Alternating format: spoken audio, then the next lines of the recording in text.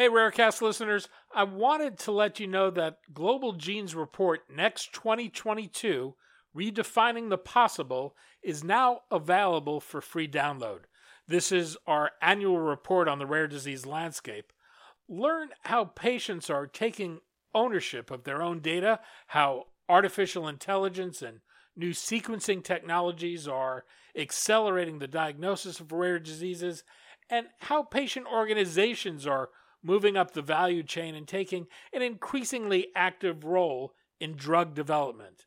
To download the report, go to the Global Genes website, globalgenes.org, and under the Resources tab, click on Media Hub.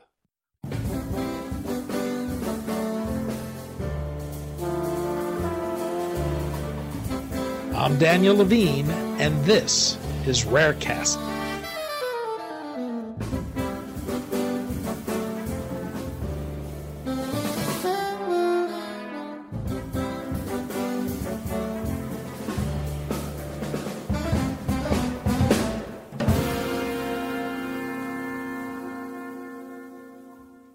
When Julia Vitarello learned that her daughter Mila had the CLN7 form of the deadly neurodegenerative condition Batten disease, it set her off on a search for a treatment that resulted in the development of a customized antisense oligonucleotide. In the wake of Mila's case, a movement has emerged to develop so-called N-of-1 therapies for people with ultra-rare conditions. Vitarello, along with Boston Children's Hospital researcher Timothy Yu, who developed the ASO to treat Mila, has co-founded the N=1 Collaborative, an international group seeking to enable the development of N-of-1 therapies to treat the thousands of patients in need. We spoke to Vitarello, CEO of Mila's Miracle Foundation and co-founder of the N=1 Collaborative, about the new organization, the issues it's trying to address, and what it would take to enable the development of individualized therapies broadly for patients with ultra-rare conditions.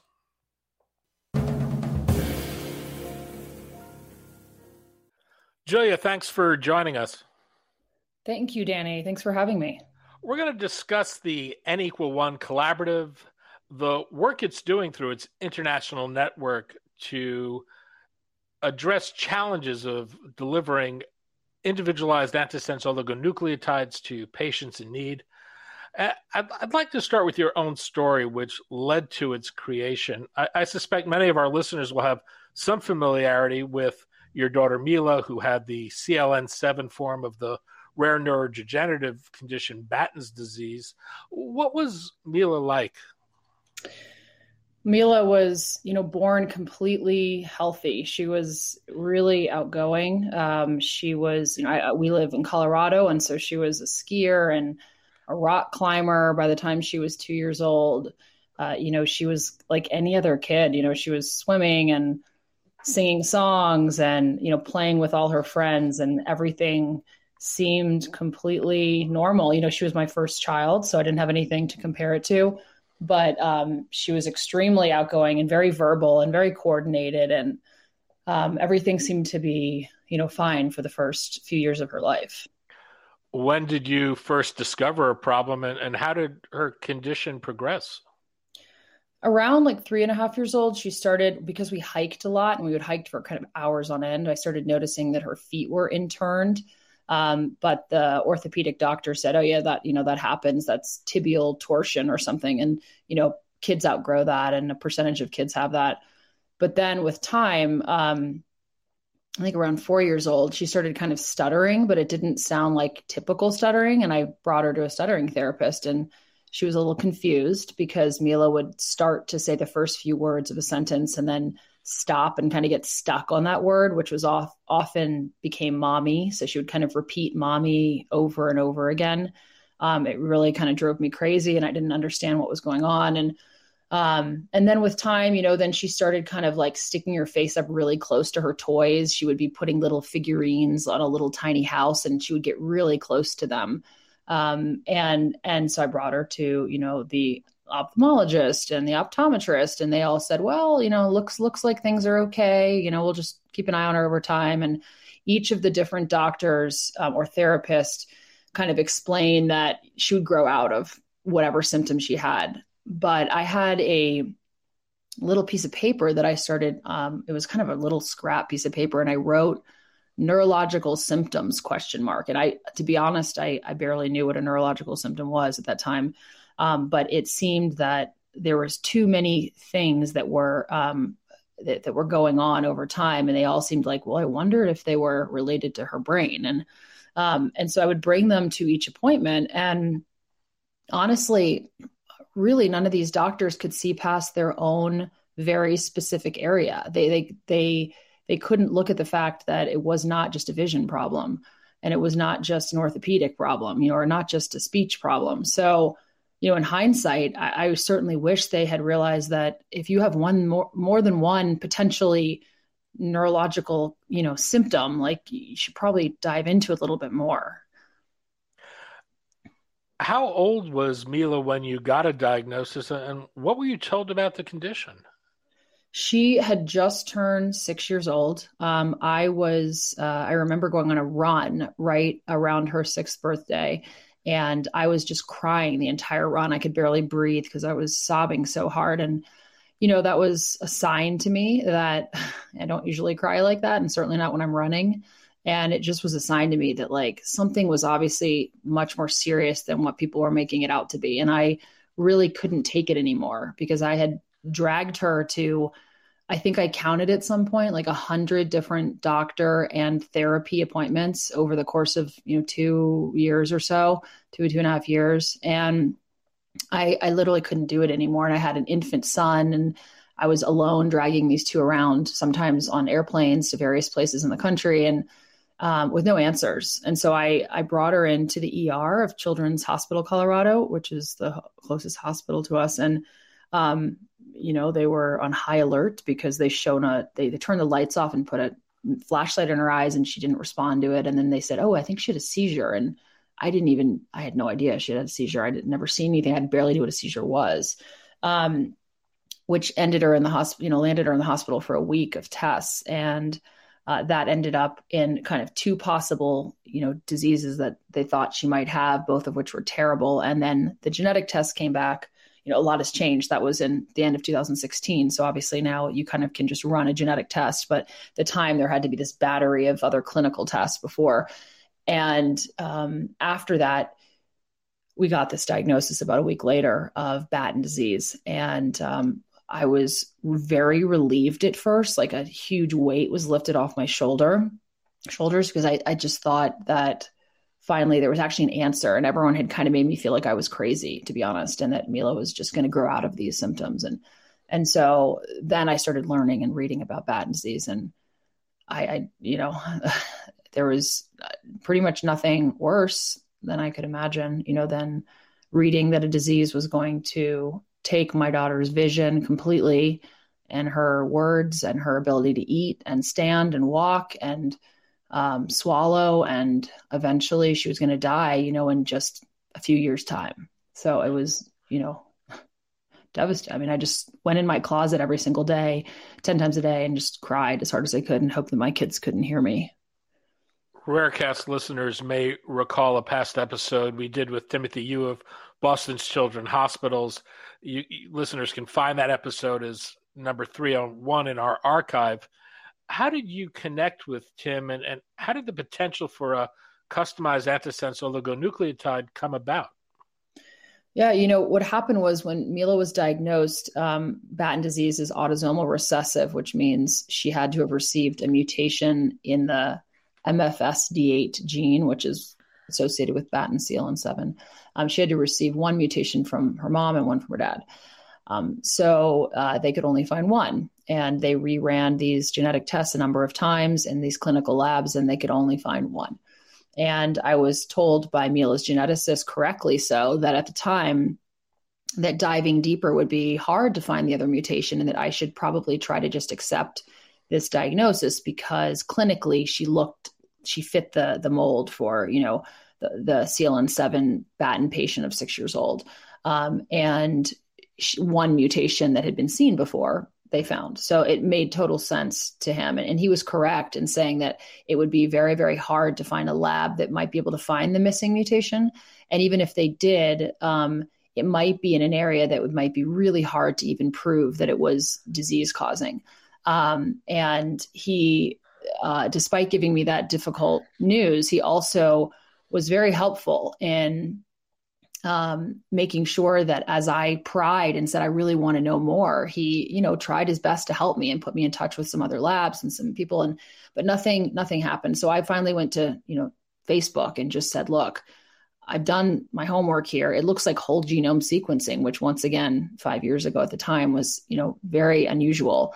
And I said, it looks like, from what I can understand, that's what I need to do, because it's going to be my very best shot at finding this missing mutation. And I need to be sure, I need to find this mutation because I need to be sure that Mila, in fact, has Batten CLN7 so I can, work on a gene replacement therapy or something to go after it. And I needed to be sure she, in fact, had that disease. And then my son Aslan was only 2 years old at the time, and Mila had been perfectly normal at 2. And so I was terrified every day and every night. I put him to bed in his crib. I would just be bawling because I just thought, now he's going to lose his vision and his words, and he's going to die too. And, I'm going to have motherhood, taken from me. And so I needed to be able to test him, and I couldn't test him unless I had both mutations.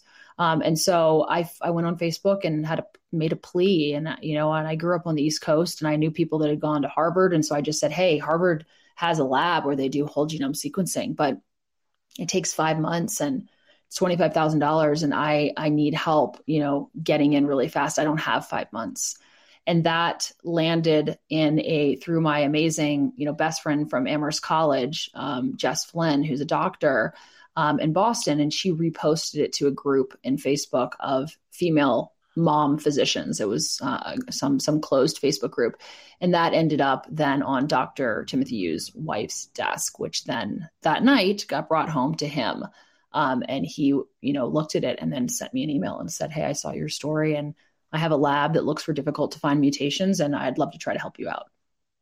How long did it take from the time the decision was made to develop an ASO for Mila to her first dose?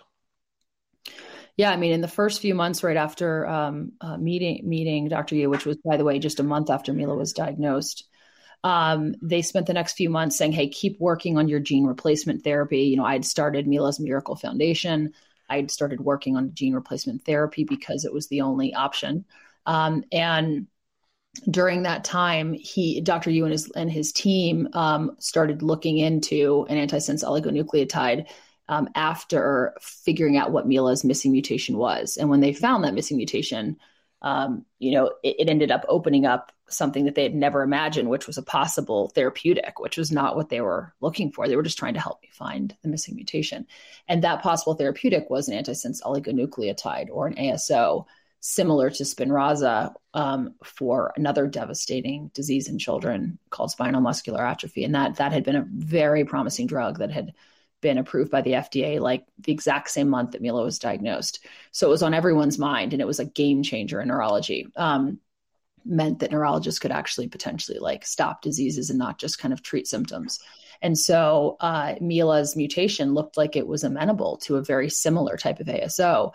And that kind of came up, in the spring of 2017. So a few months after I met Dr. Yu. And when he brought that idea up, that was something around April, I believe, 2017. And, by January of the next year, of 2018, we had moved to Boston, and to speed up an enormous amount of work, which I'm sure Dr. Yu talked about in his podcast, that went into making Millicent happen. It turned out that they were able to design an ASO. They were able to test it on Mila's cells and show in a number of different independent labs that it was restoring health to Mila's cells, and the lysosomal buildup was going away. And, on top of that, getting FDA green light to move forward after, manufacturing it and testing it in animals. And, it was done at breakneck speed. And, in only 7 or 8 months, it went from an idea to an actual treatment that Mila was beginning to receive, and only 1 year from her diagnosis. Mila died in February 2021. It was a loss felt throughout the rare disease community as many people closely followed her story. You mentioned some of the scientific results of using Millicent and the benefits she got from it, but did you see visible changes? Was there evidence that it slowed the progression of the condition? Yeah, it was actually some things were very noticeable and other things were subtle. I didn't know what to expect going into it. I just knew that there had been 30 years of work, in animals that, on ASOs, and that, the risk of treating Mila was that this was a new drug, and that, we didn't know much about it, but that there was a lot known about ASOs, and the risk of not treating Mila was very, very black and white. It was that she was going to lose all of her abilities and die, very soon. And she had been spiraling down right before Millicent. So just about a month and a half before, or 2 months before, she took this very sudden kind of cliff, typical maybe of Batten disease, where she was started having visible seizures, and they got more frequent and they lasted longer and longer, to the point where there were sometimes, up to 30 a day, and they were lasting 2 minutes each. And she was shaking and smashing her arms and legs on tables and was covered in bruises. And she had gotten a G-tube because she could no longer be eating by mouth. She could eat a little bit pureed food, but it was becoming less and less, to the point where leading up to Millicent, she barely was eating anything by mouth because she was choking on it. And she had begun slumping over a lot, which made it very hard for her to sit up, even propped up. It made her hard when I would hold her from behind, which she could no longer kind of stand by herself. She taking steps was very hard for her because she was slumped over. And most importantly, when I would sing the same songs and read the same books at the exact spots that she thought were hilarious, because Mila was really she laughed and smiled all the time, her whole life. And she was starting to do that a little less. And once we started Millicent, within a few months, her seizures were the most obvious thing. And that's what Dr. Yu, obviously ended up publishing on in the New England Journal of Medicine. That was very black and white, in the sense that they got much less frequent throughout the day, and then they got much less severe. They lasted a shorter time, to the point where, as I was monitoring them religiously every day and keeping track of them in a file, they got down to the point where there were days she didn't have any at all. And even when she did have some, they were if you walked into my home, you would not even notice that she had any seizures. I mean, she was barely, maybe move her head a tiny, tiny bit for a few seconds, a few times a day, so that was drastic, and it really allowed for a really big improvement in quality of life. Not having seizures means that you can actually go out of the house, and you can sit at a table and not be covered in bruises, and we can, not be scared of choking on something exactly in that moment when you feed her, that she's, having a seizure. And so that really helped. But other things were that she sat up a lot. She held her body and her head up stronger and straighter, which means she could sit unattended, which she hadn't done before. For a while, it meant that she could take steps. She started lifting her feet, actually. So there's kind of stronger legs too. She could lift her feet and hold her body up with me holding her from behind. And she could go up the stairs. It wasn't all the time and every day, but it happened a number of times. And that she could go all the way to the top of the stairs, alternating her feet. And other times it was just halfway. Those are, movement is important. So she felt like she could move around, and I would hold her from behind, and she would take steps around the house. And then obviously, she started eating by mouth, which was huge. So she ended up doing that for a number of years, and she ate pureed food by mouth. And so that was, she was able to enjoy the taste of food and not have it go through a G-tube into her stomach. Once again, really helping her quality of life. And most importantly for me was just that, when I would read the books and sing the songs, it was not perfect. She didn't, laugh and smiled every single time, but it was certainly an increase, and she really was just more alert and responsive to things. And that was hugely important to me. What is it about antisense oligonucleotides that make them well suited for this type of customized approach to treat people who have an ultra rare genetic disease? Yeah, I mean, my preface here is that I'm not a doctor or scientist, but I have been around this obviously the last 5 years, so I can give you a non-scientific reason why, which is that the way I explain it is, I think that in the past we have treated diseases and conditions and genes, so larger groups of people. Now that we know what, in many cases, what the underlying mutation is. What Mila's story has shown is that you can target or customize a drug, in this case, an ASO, for the actual underlying mutation. In her case, no one else in the world had her mutation, besides me and my mother who passed it down to me. But there was no other child with Batten disease that had the same mutation. So it ended up being that this drug targeted her very specific mutation. And she was the only person in the world who could benefit from that. Hence why it was called Millicent. It was named after her because it was only she could benefit from it. And ASOs are designed around a very specific, and in her type of ASO, a splice modulating ASO is looking very specifically at the mutation causing her disease. And it was kind of cloaking it or covering it up. So my way of describing it is that by cloaking it, it allowed her coding region of her bad gene to read correctly and actually produce that protein, whereas before it couldn't because of this mutation. So it cloaked it and hid it, which allowed for that to happen. And so why is it well suited is because it's kind of a programmable type of modality. So it allows for another child to have an ASO made for their very specific mutation, which is different than Mila's. But the entire process, A to Z, of like designing and testing and bringing that ASO to the child is exactly the same. And even how you manufacture it and everything about it, how you administer it. The only thing that's different is that the actual design of the ASO for Mila would be different than the design of the ASO. The sequence of letters would be different than for a different child. And so you can kind of program them and swap them out, but the rest remains the same. So that's why that's one of the reasons ASOs is particularly interesting when it comes to an individualized approach. Early on, you and Tim discussed creating an organization that would help others do what you did. You helped co-found the N=1 Collaborative. We've seen both nonprofits and for-profit efforts emerge to create ASOs for ultra-rare conditions. What is the N=1 Collaborative, and what is it seeking to do? Yeah, when Tim and I, after Mila was treated, I would say within the year after Mila was treated, I think it really hit both of us that we had been just trying to find a treatment for Mila to help her. But it was never that we were looking for an N=1, that didn't even exist really before. So we realized, that Mila had been the first person in the world to receive an entirely new or novel genetic treatment that was targeted to one individual person. And that's kind of what caught the attention of the entire scientific and medical community.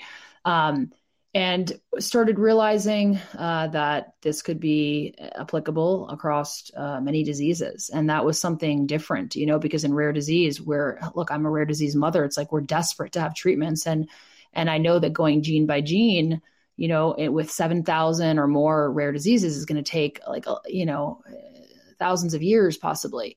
And so having this programmable ASO approach to rare disease started seeming like a really interesting and promising way of a very different way of approaching treating patients with rare disease. And so in one of our presentations that Tim and I gave, which we gave many of together and we still do, where he kind of gives the scientific part and I give a little bit more of the part of like having lived this experience,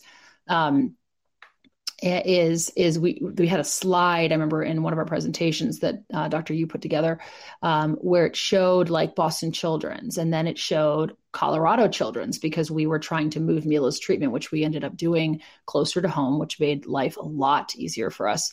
After a few years, we did that. And then it showed, like maybe Stanford or another, academic medical center. And in the middle, there was a circle that said N=1 hub.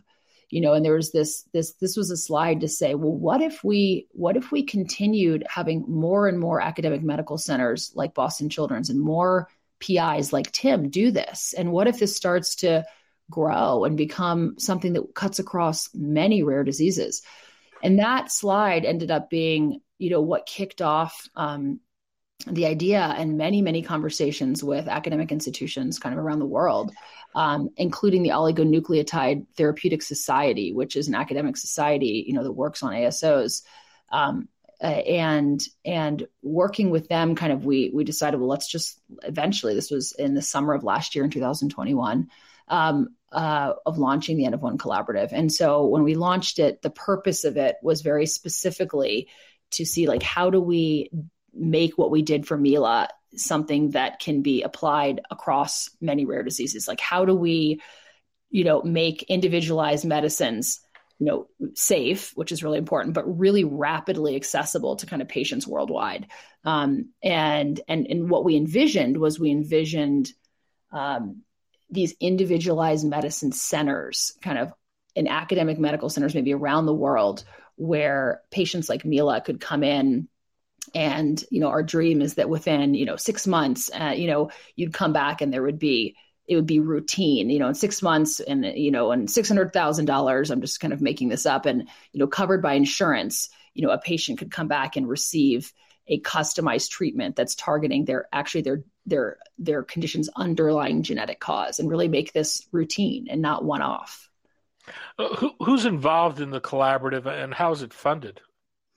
So the N of One Collaborative is a group of really amazing, basically volunteers right now. So it's primarily volunteer, Dr. Yu and myself. There's a lot of other of his academic colleagues from many different institutions, really honestly all over the entire world. People that have followed Mila's story, who really would like to do what Tim has done, and they'd like to learn more. So it kind of came together as people voluntarily and, in kind of a scrappy way, kind of just like coming together and being like, all right, let's start some workshops. Let's start to talk about what are all the different pieces that are needed, from starting to identify patients all the way through the trial itself. And let's start breaking these into pieces and working through them and putting them down on paper, and basically collecting people around the world who are, high level, relatively, hand-selected neurologists and geneticists who really are interested in doing what Tim did for Mila, and getting them all together in one place and kind of one hub around individualized medicine, starting with ASOs.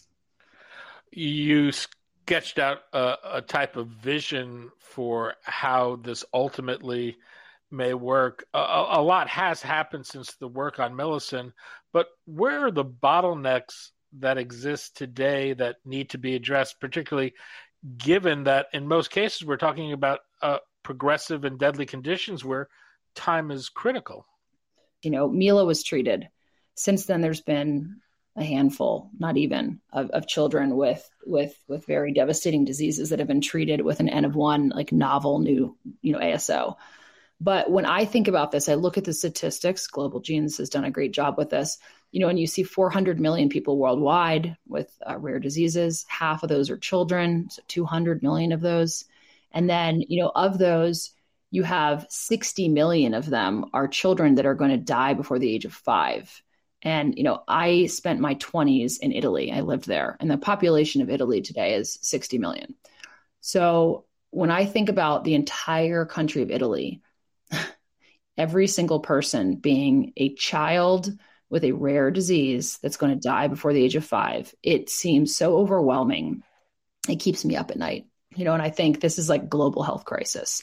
Now, 80% of those are genetic diseases. So it may not be that 80% are, it may not be that the entire 60 million are children that are dying before the age of 5 with genetic disease, but it's still somewhere around there, 60 or 50 or 40. It doesn't really quite matter what that number is. It's tens of millions worldwide. And the way I look at this is that there's an estimated maybe 10%, scientists, researchers believe, of mutations could be amenable to an ASO like Millicent.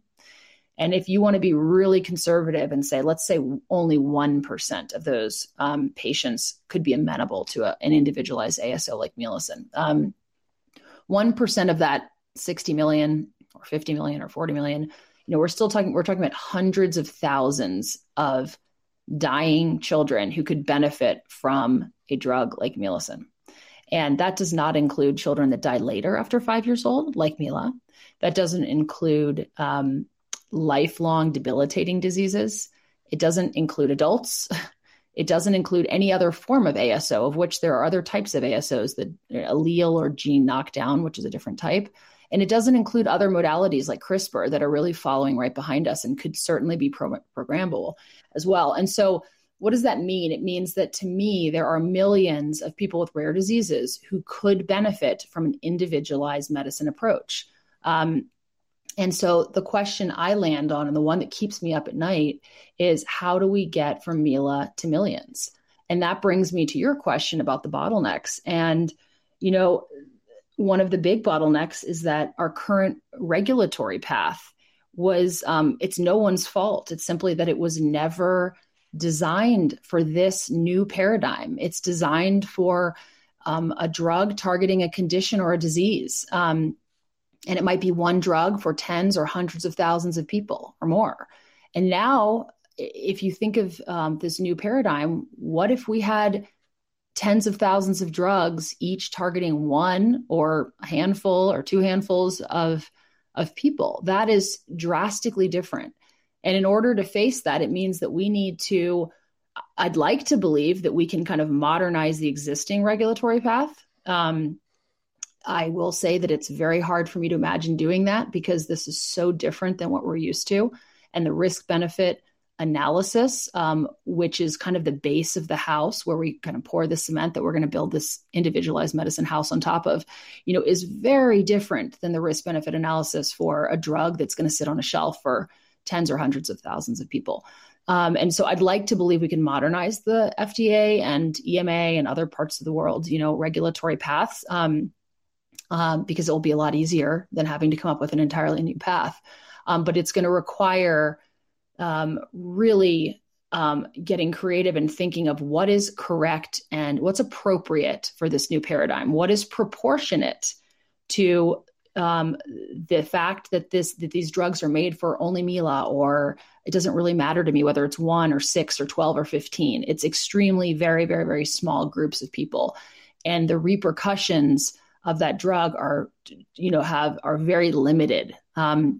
And therefore have to be thought about differently. And so I think that really, honestly, the regulatory path, or maybe I say it in a broader way, is that the technology and the science is there, and we have more and more and more and more patients being diagnosed with rare disease. It's the access to that, is getting access to that, which currently looks like the regulatory path. That's the biggest, the bottleneck right now. You talk about from Mila to millions. Let's talk about scaling in a little bit more detail. And I want to ask you not only about regulatory, but about financial issues and about manufacturing. And maybe we can take each of those separately. On the financial front, how do we take cost out of this process? And what would it take to get payers to recognize these therapies and provide reimbursement? Yeah, this is really good framing. I appreciate you kind of bringing it up like this, because it's true. Is how do we get from Mila to millions is broken down into a few different areas. One of them is that, and I'll just say them in my out loud here, is one of them, there needs to be good science, and that's the N of 1 collaborative, which we've just spoken about. We have to have a place where we kind of challenge and establish each step along the way, which I've just mentioned. And we need full transparency of data. So like the good data, the bad data, we need to make sure that's fully transparent. That starts with Mila's data, which I have volunteered, and that's going to be dumped into a database, followed by everyone else who hopefully receives an N of 1 treatment. Otherwise, we're in trouble, because that data is very, very valuable, and we have got to make sure it's transparent. And we need more TIMUs, and that's the purpose as well of the N of 1 collaboratives, to grow more, TIMUs.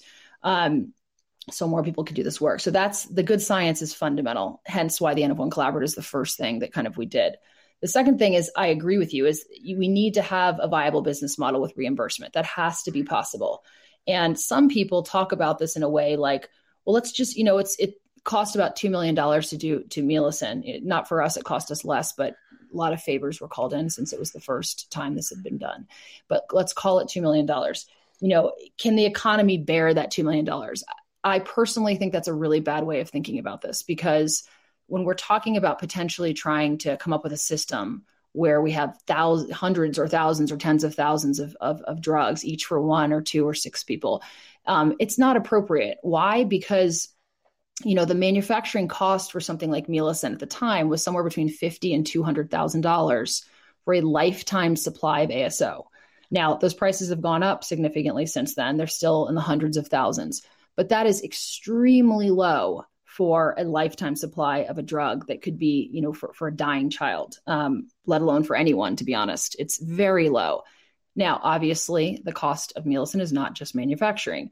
Toxicity, tox tests, tox studies, safety studies are a big part of that. And they are massive right now. They're enormous. And in fact, they're completely disproportionate to the fact that only one person is receiving this drug. So one of the big ways to get the cost down is to think of a more appropriate and proportionate tox package, and basically all of the requirements that are needed from the FDA have got to be rethought and be proportionate to this new paradigm, so that we do not have to, what I say is we climbed Mount Everest to make Mielocin happen. And, some others can do that as well, but how many people can climb Everest? Not that many. And it's got to be, that mountain has to be significantly lower. It has to be small enough that anyone who could benefit from an individualized ASO should have access to it right now.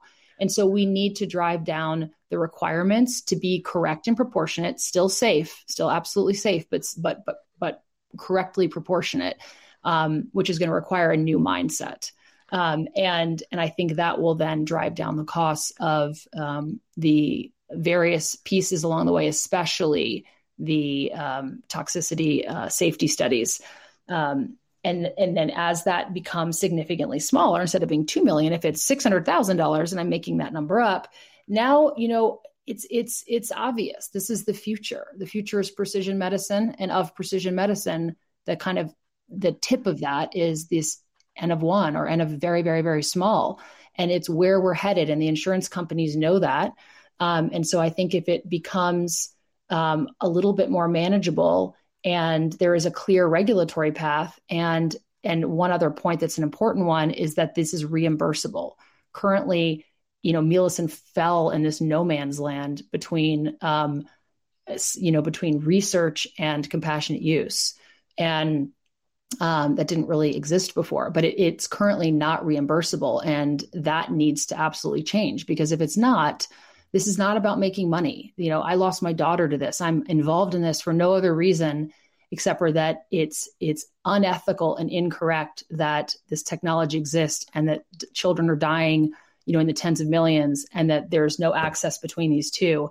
And I want to make sure that there is a sustainable and model, and having academics spend 2 years, $2 million and a 1,000-page IND with 30 people in their institution working on something for one individual child is not scalable, and it's not sustainable. So we absolutely do need a viable business model with reimbursement.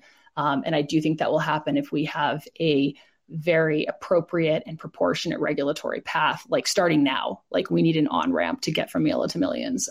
We can't wait any longer. It's been 4 years. The FDA has certainly been thinking about this, and I get the sense they want to do right by patients, but is there at some point where you think we could get to either a plug and play model where if you're using the same vector, it's just a matter of swapping out the oligonucleotide, and that the FDA would allow that to go into a human being? Or is it something that we might be able to develop a reliable either synthetic model or animal model where, this can be done rapidly to clear use in humans? Yeah, that's a really good question. I was very happy to see that the FDA issued 4 guidances around individualized ASOs over the course of 2021. That shows me, and I know this having spoken with the FDA many times over the last few years, that they are very eager to do their very best to turn this into an accessible pathway. And I think it shows that they care. I will say, however, that the content of those 4 draft guidances looked awfully similar to Mealison. And Mealison was, started 4.5 years ago. And there's been 2 or 3 children who have received an individualized ASO since then. And that's just not acceptable. It shows that Mount Everest is the same, if not higher. And so I think in order to think about how to be able to make this more routine, we know that the process from A to Z is exactly the same, except for the ASO design itself, which is what you asked that question earlier, is different, which makes it programmable. So I think that what we do is we still have to gather a lot of data. Only a few people have been treated, with these individualized ASOs. And ideally, the companies that have worked on larger ASO trials would be allowing for some transparency of their data, because that would certainly help. That might be idealistic to imagine them doing that, but it would certainly be helpful. And I think what we do is we need some sort of pilot that is the kind of on-ramp from Mila to Millions, which allows Dr. Yu and many other scientists in the N of 1 Collaborative who want to take on these treatments to be able to do it in a safe, but also proportionately appropriate way to be able to treat more patients. Because if we don't have, if there isn't a pilot, or if there isn't a way to be able to do these more rapidly, then we are literally not going to treat any children, which is unethical. And we're not going to have the opportunity to collect the data that we need to learn to be able to scale it. So if Everest is this high, we're going to have a handful of people be able to climb it, and that's it. Whereas if we come up with a more correct and appropriate and proportional kind of regulatory path right now, that will allow Dr. Yu and others to be able to treat children. I hope that we learn a lot and that actually ends up helping these children.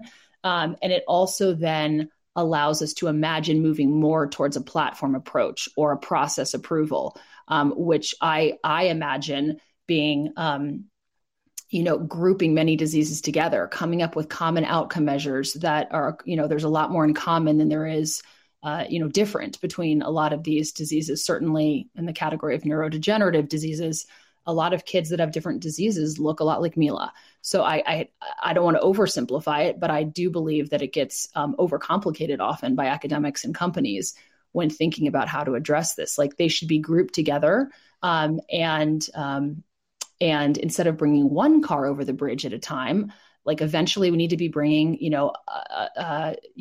a bus with a number of different, N of 1s in it, back and forth across. Otherwise, if we have to go one at a time, it will never scale. And it's got to become faster and cheaper and better while being safe at the same time. You talk about a regulatory system that was built for larger market drugs than these individualized therapies. I'm wondering, on the manufacturing front, if we have a bit of the same problem. Do we need to rethink how these therapies are made and stored? Is there some scaled down manufacturing that might be possible, perhaps at centers of excellence rather than conventional CROs or drug makers, to scale this?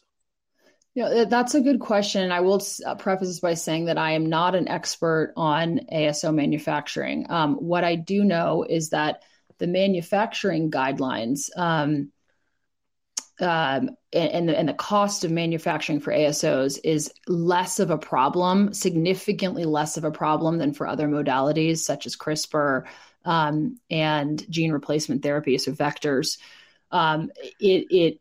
Like I mentioned earlier, the costs and the requirements are not prohibitive right now. I do think, that said, that having an enormous facility that makes very large batch ASOs and utilizing that for really small, tiny little, amounts that are needed for an N of 1, that was a big problem with Mealison because no one had done that before. And so finding a company to actually manufacture Millicin was very hard, because no one had made that small of a quantity before. Now things are changing, and there's maybe one or two companies and I believe nonprofits that are looking at small batch ASO manufacturing. But we certainly need to move towards rethinking what is really needed in a small batch manufacturing facility. And as this becomes more routine, I would imagine that it's going to be that instead of having, large equipment that's used for large amounts of ASOs, I imagine that there will be ways that are appropriate and safe to make this in smaller batches. And that hopefully that will drive the cost down. And hopefully that the requirements for GMP will be, once again, they may need to be rethought. And we're in the process of thinking of that right now, of what is proportionate and what is correct for this new paradigm for GMP. And we might need to think of what does GMP look like for N-of-1 ASOs. While the N=1 collaborative is initially focused on ASOs, it does talk about this as a starting point. Do you expect the work to expand into other modalities? And do you think the types of questions you're seeking to answer about ASOs will be applicable to other kinds of therapies? Yes, definitely. I think that the difference between the N=1 collaborative and maybe other organizations out there or companies is that it is very focused on making individualized medicine. So completely modality agnostic, is making individualized medicines, routine and really accessible to anyone who can benefit from them around the world. And so ASOs are on the table right now. That's what was used for Millicin, and that's the realistic modality to be using right now. And there's a lot of reasons why ASOs are perfect right now, in the sense that beyond everything I mentioned about being programmable, they also, and once again, I'm not a scientist or doctor, but from what I've learned is that they are well suited right now in terms of penetrating the brain very well, in terms of kind of their safety profile is pretty well understood. And even though we're still learning about it, so they really are a very good fit right now. However, in the N=1 collaborative, we have the leaders in the world of CRISPR, and they are involved. They are participants. Their voice is heard and it needs to be heard, because as we continue to push forward, even though ASOs are the first modality, we have to be thinking about who is right behind us. And that is CRISPR. That could be other RNA therapeutics. In the future, there could possibly be gene replacement therapy, which we're not at right now, but that could certainly be discussed at some point. And so there are other modalities kind of right behind us. And so as we pave the regulatory path, it's a fine line between talking about, a pilot about ASOs, which makes sense because you have to start somewhere, but also really keeping in mind that the bridge that we build, in some ways, Mila was kind of like a rope was thrown over the river and we pulled Mila across. Now, the N=1 collaborative is building the bridge. We need to make sure that the bridge that we're building, which is going to be maybe, one lane to start with, and there's one car at a time being brought over by an academic, we need to make sure that that bridge is in the right place. We're building it in the right place. We need to make sure that it can move from one lane to, 50 to 1,000 lanes. And we need to make sure that it can withstand, not just one car going back and forth, but, buses and many of them. And so I think it's really important to make sure we always consider, and we are doing that in the N=1 collaborative, like I mentioned with CRISPR specifically, that we're always thinking about the fact that this needs to be a modality agnostic, a patient agnostic, a mutation agnostic approach. After losing Mila, I can imagine an impulse to step away from the world of rare diseases. You continue to serve as CEO of Mila's Miracle Foundation and helped establish the N=1 collaborative. What drives you to do this? Yeah, this is a good question. My life was ripped apart, by everything I went through with Mila leading up to her diagnosis. and even with Millicent, I went from being told my daughter was going to die to then within a year being given this incredible hope, which was also, I would just a caveat there is that the expectations were set very correctly by Dr. Yu and his team. We knew it was a long shot, but it looked very promising. And in fact, it was in the first year. I mean, it stopped Mila's disease and there was lots of improvements. But then from there kind of went crashing down when I saw that, after 3 years, it wasn't stopping her disease and that she was having some problems like her hip coming out of her, socket of her hip, because of Batten disease. And that ended up in pain and forced a lot of very difficult decisions kind of at the end of her life. And so I've been on this roller coaster ride, and over the course of this, because Mila's story has been in the spotlight, I've gotten to know just such enormous amount of rare disease parents across many, many diseases. And I hear from the ones that have children with neurodegenerative diseases. And of course, I can relate to all them, and listening to the stories of their children getting worse and worse and not being able to find treatments, even if the, treatment might even be there. I hear stories of biotech companies shelving, rare disease treatments right before they're going to start them or after they've begun because they don't meet what they consider to be, the expectation of probability of success, even if maybe that's helping children, live longer. And it's just such a devastating world of rare disease right now. I see a lot of hope and promise, but I also see a lot of broken pieces. And I see in the case of Mila and the case of individualized medicines, I just see that the current way we're going right now of working gene by gene and these just massive hurdles that have to happen, in order to give access to children that are dying or have lifelong debilitating diseases. There's just so many things that they're not ethically okay with me. And I feel an enormous sense of responsibility that I'm not fighting for my daughter anymore. But I am fighting with her kind of right by my side because, every day I have moments every day where I cry.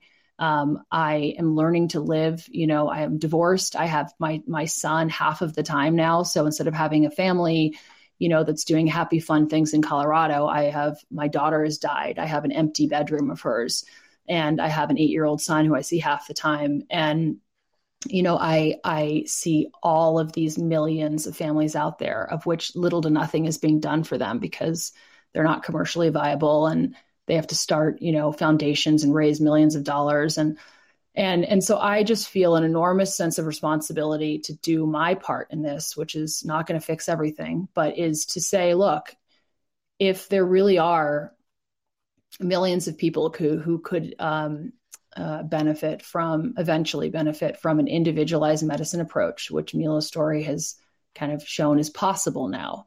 And we know that diagnoses are going up and that more and more and more, especially children, but adults as well, are being diagnosed with rare diseases. And even those that are not fatal, in some ways that's even harder because for the rest of your life or decades, that entire family will never be able to live a normal life in many cases, nor will the child. And I look at it and it seems to me that it's not acceptable and it's not okay that we have the technology and we have the patients and that there is not access between the two. And so I would like to do my part to be part of the various solutions to making that happen. One of them is the N of One Collaborative, which is fundamental. And I try to do my part at complementing the voices of the incredible scientists and researchers and doctors that are part of that. I am part of an initiative to see if there's a viable business model, which is extremely difficult right now. And once again, I am not, a biotech or a CEO or an investor, but I do my part in that to make sure that we're doing the best we can to make that viable business and reimbursement model possible. And then, I'm doing my part in trying to make sure that this regulatory path, that they really understand how fundamental this is. And to me, this concept of Mila to millions, we really need to understand that it's not morally okay that we're not giving access to this. And we have to come up with a path, whether it be a modernized or entirely new regulatory path. And it cannot happen in 5 years or 10 years. It needs to happen now because we've been talking about it for 4 years. So I'm trying to do my part in these 3 different solutions to the problem. And I just feel a huge responsibility. And I was given that because of my daughter, of Mila.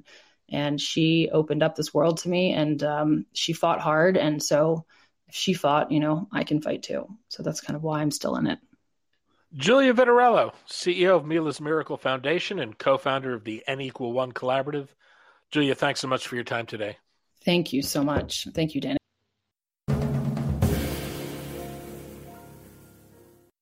Thanks for listening. For more information about rare disease and to connect to the rare disease community, go to globalgenes.org. To keep up on the latest news and trends affecting the rare disease community, be sure to visit raredaily.org. You can subscribe to the Rarecast RSS feed through raredaily.org or through SoundCloud, iTunes, Stitcher, or your preferred podcast manager. The Rarecast is produced for Global Genes by the Levine Media Group. You can also find our podcast, The Bio Report, on these popular podcast sites. Our theme music is composed by Jonah Levine and performed by the Jonah Levine Collective. We'd love to hear from you. Drop us a note at danny@levinemediagroup.com.